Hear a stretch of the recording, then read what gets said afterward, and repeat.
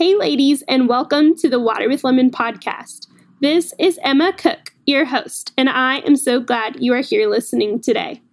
This is a podcast by a 20-something for 20-somethings in hopes that we can be encouraged, inspired, and challenged in this crazy time of life. So grab something refreshing and let's get going. Hey ladies, Sheila Walsh joins me today to talk about prayer and the Lord's desire to be in conversation with His people. Her desire to give practical examples of what it looks like to be in constant prayer is so evident as she tells her story. And so I hope you're able to take a few of her suggestions away from the episode and hope you find ways to remind yourself to pray throughout the day. And you guys, I cannot tell you enough how much I enjoyed this conversation with Sheila. Definitely going on my list of favorite conversations I have had on the show. And I'm not just saying that. It truly, truly is. And so I am so excited for you to listen to it. So let's get going. Well, welcome to the podcast, Sheila. I am so excited to have you. I've been so looking forward to our conversation today. Thank you, Emma. Thanks for having me on. I really appreciate it. Of course. Would you just kind of start us off, tell us a little bit about you and a little bit about what's going on in the life of Sheila? Well, my husband Barry and I live in Dallas, Texas, but you can probably tell by my accent I didn't start there. I was born in Scotland, and so I came to America when I was, I think, about 26. I was signed to an American Christian record label, and actually didn't meet my husband until I was 37. We got married, and then we have one son who is 23 years old, and he's a grad student at Houston Baptist, and he's pretty much the joy of our life. I mean, he's just an amazing person. I mean, coming from you and Barry, I mean, what else do you expect? Okay, it could have been, trust me, it could have been anything. That is so fun, though. I had no idea that you did not meet him. You said until you were 37? Yeah, till I was 37. Yeah, that is awesome. I feel like, most people I have on my show, I start talking about their 20s and they're like, oh, I met my husband when I was 19, got married, and it's not as often that you hear the stories of, no, I met my husband when I was 37, 43, somewhere up there. And so what was it like? I want to ask you about your 20s because my podcast is mostly geared towards ladies in their 20s. So what was kind of that like the 20s? You said you moved here when you're 26. I'm about to be 26, so holla there. Holla, that's a good age. So what was that like moving here and then up until when you met your husband? It was really different coming from a country like Scotland. I went to seminary in London when I was 19. So after I graduated, I really went to seminary because I thought God wanted me to be a missionary in India. That was what I was kind of headed for. But my steps got kind of redirected and I started working with Youth for Christ. But one of the things that was so interesting to me when I first came to America, I was opening for, you probably won't know this artist, but it was a guy called Phil Keaggy. He's like an amazing, your mother will know, amazing guitar player. And I was a kind of a punk rocker from Scotland. I mean, I had short, spiky purple hair and I wore, leather pants. And so I remember at one of my first concerts, people getting up and walking out just because of how I looked. And that was so, I had never experienced that before because I come from a country where less than 2% of our population even go to church, never mind love Jesus. So I was not used to being judged on my appearance. I was used to being judged on my character. And that was a hard thing to get used to, thinking that there had to be a certain image if you were going to be a Christian artist or even associated with Christ. I found that very hard to wrap my heart around at first. I can't imagine what you felt like just seeing people walk out. You're like, here I am, came to the land of opportunity. They're going to accept me just as I am. Especially you would think those in the Christian circle. I mean, that must have been so hard. I found the Christian circle much more judgmental than just the people that I met kind of on a daily basis. But the other thing that was hard for me in my 20s was that when I was just a young girl, my father committed suicide. But that kind of came after. He had a massive brain injury and had attacked me before he took his own life. And just as a child, I thought, there's something wrong with me. If your own dad, who at one point really loved you, I mean, I was my dad's best buddy, seemed to hate me in the end. I grew up with, even though I gave my life to Christ when I was 11, I grew up with such a overwhelming sense of shame, thinking that I could never really let anybody get too close to me, because if you did, you might see what my father saw. So even though back in those days as an artist, or, I worked some in television, you could say I was quite well known, but I was desperately lonely. I lived a very lonely life because I thought, I cannot do anything to mess up God's love. If you can lose your earthly father's love, you can lose your heavenly father's love. So I really felt like God's love was based on whether I was doing a good job or not. So many of us, I think, struggle with that, and just thinking that we have to perform, especially those that are just kind of wired more towards that, the desire to perform and to do well. And so what did that journey kind of look like for you to be like, oh, wait, that is not at all what God wants from me? Well, I had been struggling for some time with severe clinical depression, and I didn't even know that that was possible if you're a Christian. I mean, nobody talked about that in the circles that I moved in. But I found myself, I felt like I was disappearing a little bit more every day. I would, and at that point, I'm on a Christian everyday talk show on television. So if you just were flipping through channels and you came across, it would look on the outside as if everything was together. Right. But inside, I was just kind of falling apart a little bit more every day. And I used to laugh. I used to tease my mom when I was growing up. Her favorite scripture verse was from Jeremiah 29:11. I know the plans I have for you, says the Lord. And I used to say to her, Mom, I would just like to see the plans. If I could make a few suggestions, then I'll sign off on the plans. But right. But what I know now at this age, looking back, is the mercy of God because I don't think I knew how to ask for help. I thought I just have to get through this life and then I'll get to heaven. But God allowed my life to really hit the wall at 100 miles an hour. While I was on a live show one morning, a guest asked me an unexpected, kind question, and I wasn't expecting it, and I started to cry. And I hadn't done that in years, and I could not pull myself together. And by that evening, I was in the locked ward of a psychiatric hospital, same age as my dad. Oh, man. Wow. I can't, that is, at what age was that? By that point, I was 34. And so did you feel like you kind of just were having to hide your depression? Like you just thought, no one can know that this is really what's going on because here I am on a live talk show every day.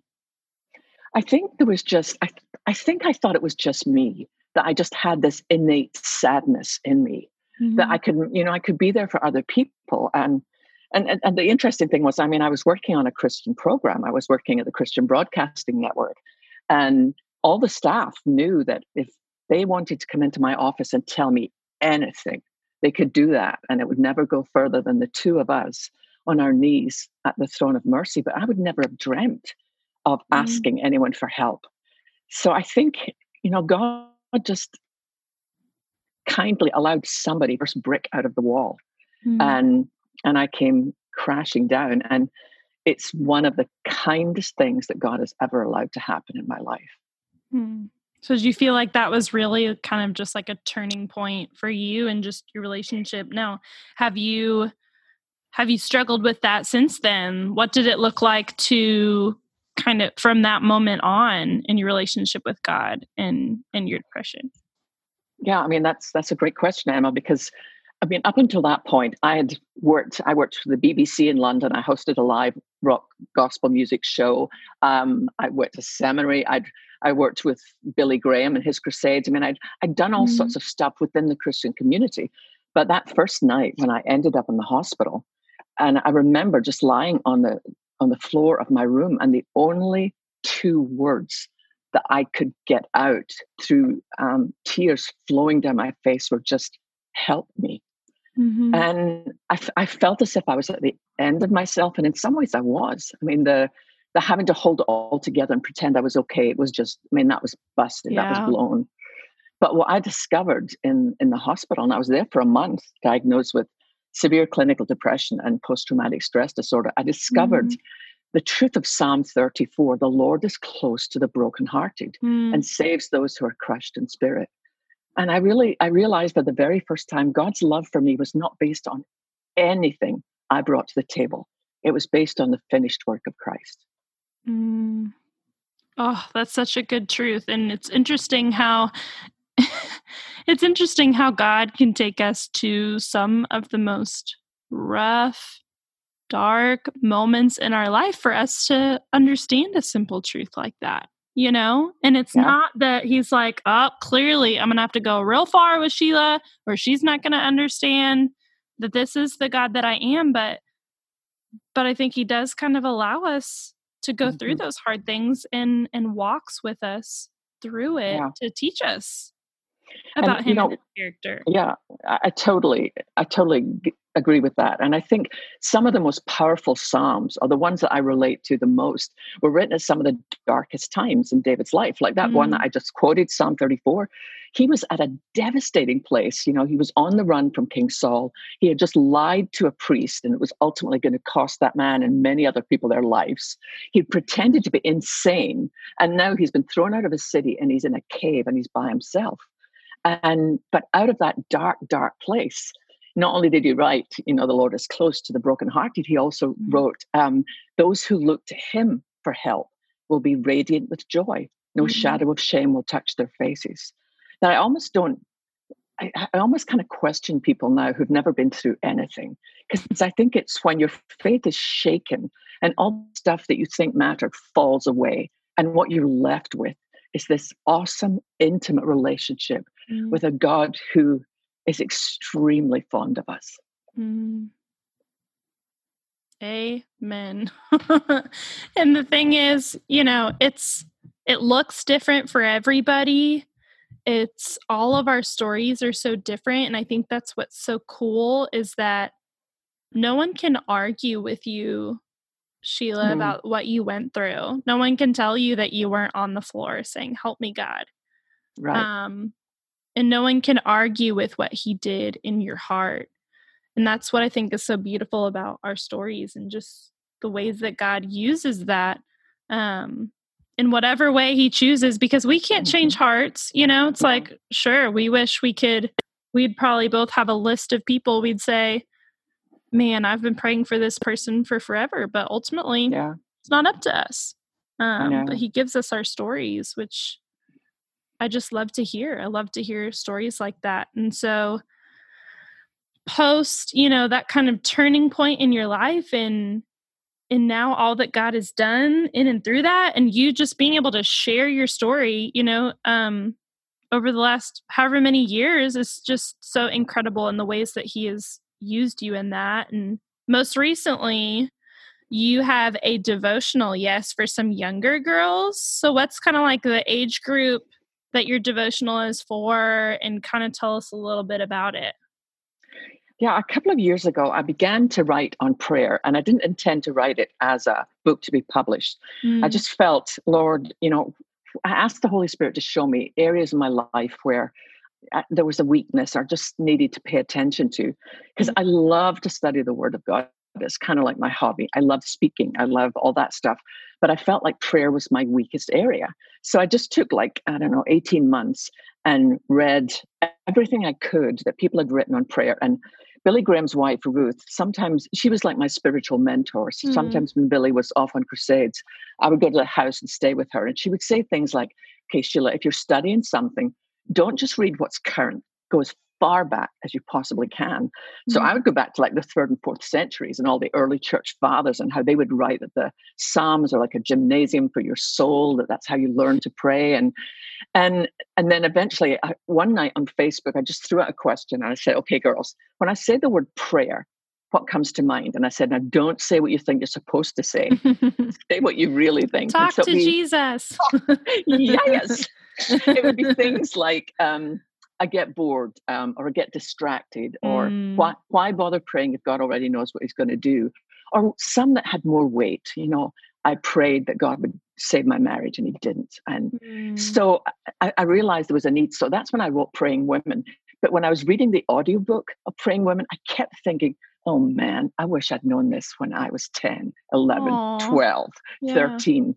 And so that's when I sat down and I wrote Praying Girls for basically ages between like 10 and 14 of just trying to talk to girls about what prayer really is, that it's not this thing you check off your list, that it's this conversation, ongoing conversation with somebody who loves you, and you get to come on your worst days and on your best days. And when you blow it and when you hate the way you look and when somebody's bullying you, you get to talk to God about all of it.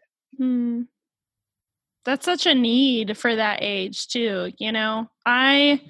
I started this podcast out of feeling like God was saying, or just my desire to see more out there for specifically ladies in their 20s, because I am in my 20s. And so it was like, hang on, what about us? There's a lot for moms and, older women. And I think it's great. And I learned from all of that as well. But what about us? And I also think that about the younger generation. It's like, why not start there? Let's build a foundational practice of what it looks like to not just, say, okay, what are some ways we can get close to God? Read our Bible, pray,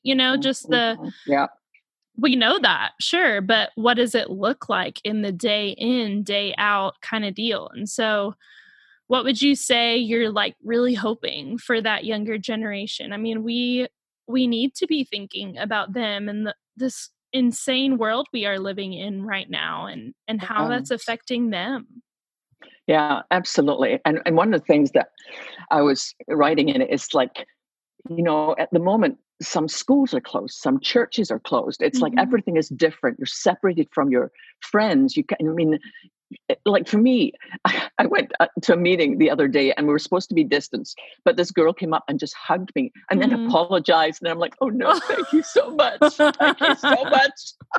But I wanted girls to know God is not closed. It's like, when you don't, and you get to be angry with God, that was something that was really important for me when raising our son, when he would go through all sorts of stages and letting him know, you don't clean yourself up to come to God. You come the way you are.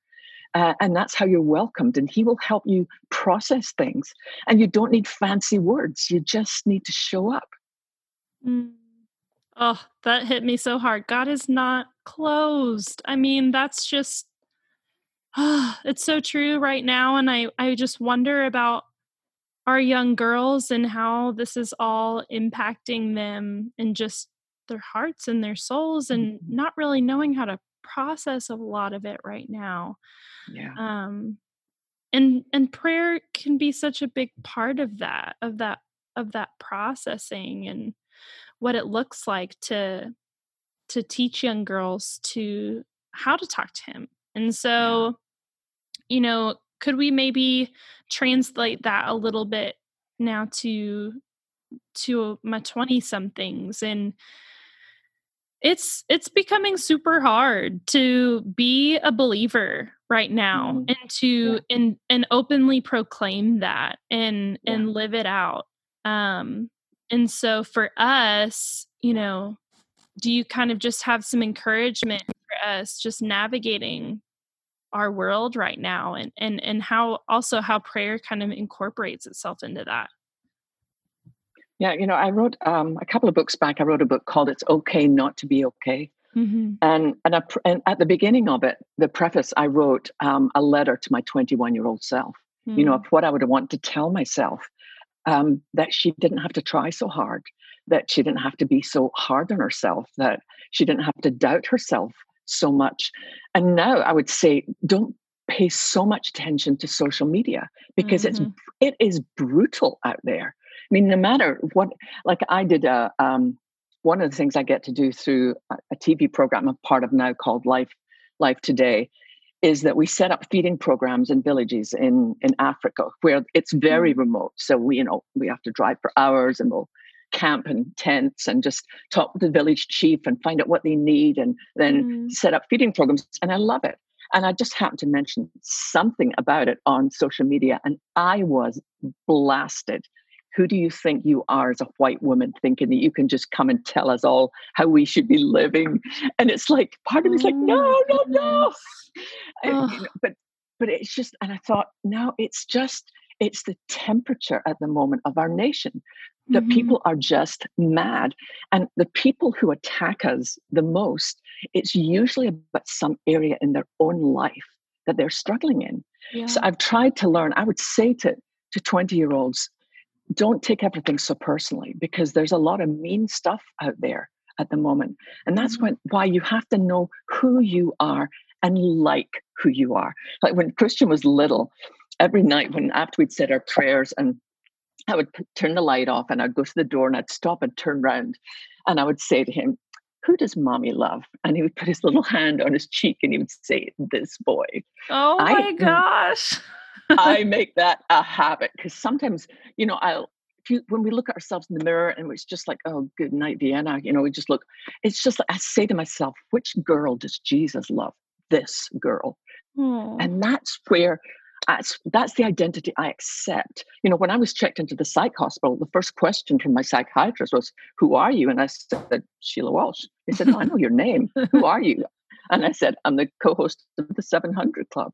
He said, I didn't ask what your job title was, Sheila. I asked, who are you? And I said, I do not have a clue. But by the time I left, a month later, and he called out the window as I'm going to my car, and he said, Sheila, who are you? And I said, I am Sheila Walsh, daughter of the King of Kings. And that is my identity. Yeah. And then you could actually say it with not just the knowledge. Sure, that was probably in your brain somewhere. Yeah, Sheila, I'm a daughter of the King. No, you were able to say and believe with everything that you are, that's who you are. And it's so true that we have to be so careful with not taking things personally, because it's so easy, I think, because I think we just are still transitioning so much out of caring what people think. It's like this fine line of, oh man, I'm not back in my days anymore of like, just that's your whole world. You're always caring about what others think of you. To, no, I realize that that's not it, but I'm still having to retrain my brain to not go there, And so having those reminders is very necessary. And the interesting thing that I discovered not a while ago, I was part of something called Women of Faith. Actually, I think you said you went to Women of Faith, but and they were quite well-known speakers and musicians, and Natalie Grant, lots of other people. Well, one night we always had a prayer meeting before we came out into the arena, and one night I was just feeling really bad, and I in my prayer I just said, God, I can't get away from this feeling like I don't belong, and that that the other people are thinking we could have got somebody else who would have been better, and one after one after one, everybody said the same. And I thought, this is wild. We all sit here, think, pretend we've got it all together. But the truth is, even the people we look to and we think, oh man, she's really got her act together, and look at her hair or look at whatever. It's like inside, we all have that longing to belong and be accepted, but we have this little niggling feeling that maybe we're not. Because the enemy is rude and doesn't want you guys to go out there and proclaim the name of the Lord. That's exactly right. But he is a liar. That's right. And you're the daughter of a king. Yes. It's not funny. It's true. But I'm laughing because I just want to laugh in his face at that. Yeah, me too. But it's so true. I mean, you think of, of course, even, if I'm sitting in the audience at Women of Faith, oh, those ladies have it together. I mean, they are preaching the word of God. And it's like, you don't know what's going on in their hearts and their minds. And ultimately we're all just being used in the best way by the King of Kings to proclaim his name. And it's not That's exactly right. And it's not that, Sheila Walsh is higher on the list, but you're pretty awesome. You are too. He thinks you're pretty awesome, and he thinks I'm pretty awesome too. Right. That's exactly right. That's exactly right. But it is so hard to just figure out that confidence in the day to day, of just remembering that. Do you have any just kind of day to day tips, tricks, things that you do to really ground yourself, remind yourself of what is true about you, what God says is true about you? Yeah, I do. Every single morning, my husband and I live in a townhouse, and the middle floor, there's a little balcony. And I go out on the balcony every morning and I read 3 Psalms out loud. And I read them out loud because I want my ears to hear what my eyes are reading. Because some days I feel good and some days I don't feel good. But that's always true no matter how I feel. And then I do something that my son used to do when he was traveling with me at Women of Faith. Every now and again, we'd be coming home late at night and he would be marching through the airport with his little Thomas the Tank Engine backpack. And sometimes he would just stop and he would raise his arms up. And he didn't say a word because he knew I heard him. He was saying, Mom, I'm tired. And I would just pick him up and hold him close. So every morning, Emma, I go outside and I raise my arms up. And it's not even as an act of worship. It's just me saying, Dad, I'm tired. And just allowing my Father to hold me and remind me of who I am. That's good. It's, simple things like that can be so symbolic of just surrender, like a posture of surrender, just stopping for a moment. For me, it's hard because I'm like, oh, alarm clock, snooze, snooze, snooze. Okay, I finally got up. Okay, I need to do this. But making it a priority. Okay, just stop for a moment before you're gonna go the rest of your day. Absolutely. And so let's stop for just a second. So I love that. I might steal it. Please do. There's no new idea under the sun, right? Absolutely not. But even if somebody's in a car and you're at a stop sign, you're waiting, you can raise your arms up. It's an attitude. It's just like lifting your heart and your face up. Absolutely. I'm not even embarrassed anymore when I drive to work and I'm screaming, whatever worship song is on and lifting my hands or waving my hands back and forth. And people look over like, what is wrong with her at 7 a.m., Good for you. And that's just what works, it's finding what works for you, to just find that posture of surrender and get your head and heart in the right space for sure. So, okay, Sheila, let's go to our last 3 questions. I ask these to every guest that comes on the show.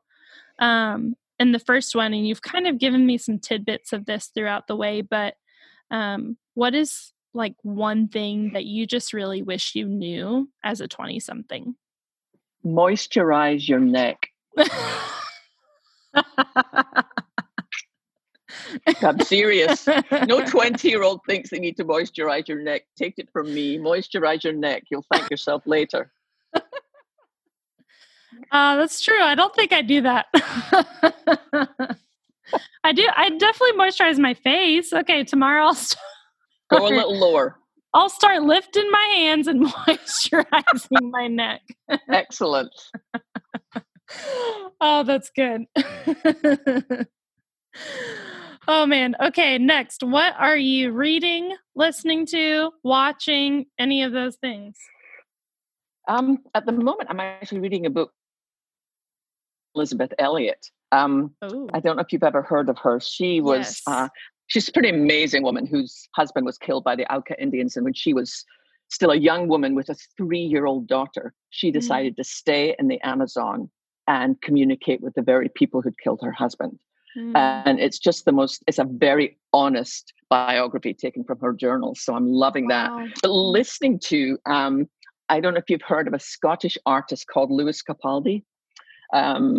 He was actually nominated for an award this year in America. He's from Glasgow, like 20 minutes from where I live, but he's just this great alternate artist with a beautiful, beautiful singing voice and really sweet songs. So I like him. Yeah. I love it. Have you been watching much? Are you much of a TV movie gal, or? I am a binge watch Netflixing girl. Oh yeah. There we go. Yeah, I've been binge watching The Great British Baking Show on Netflix. So good. Yes. So good. Unfortunately, I've also been making some of those things. So I've now decided that my pajamas weigh 16 pounds. Oh my goodness. Yes. Yeah. How did they start gaining weight? Your pajamas. I do not know. It's a COVID pandemic thing. I understand. I know. I'm like, do I need to buy new pants? It must be the pant problem. It's a pant problem. They shrunk. Yes. Every single woman in the world right now says amen to that. I know it. None of my coworkers, they're like, yep, nope, can't fit into our pants. None of us. So at least we're not alone. At least we're all getting fat together. Okay. Beautiful. All right. And lastly, what is refreshing you these days? Anything that's just totally bringing you life?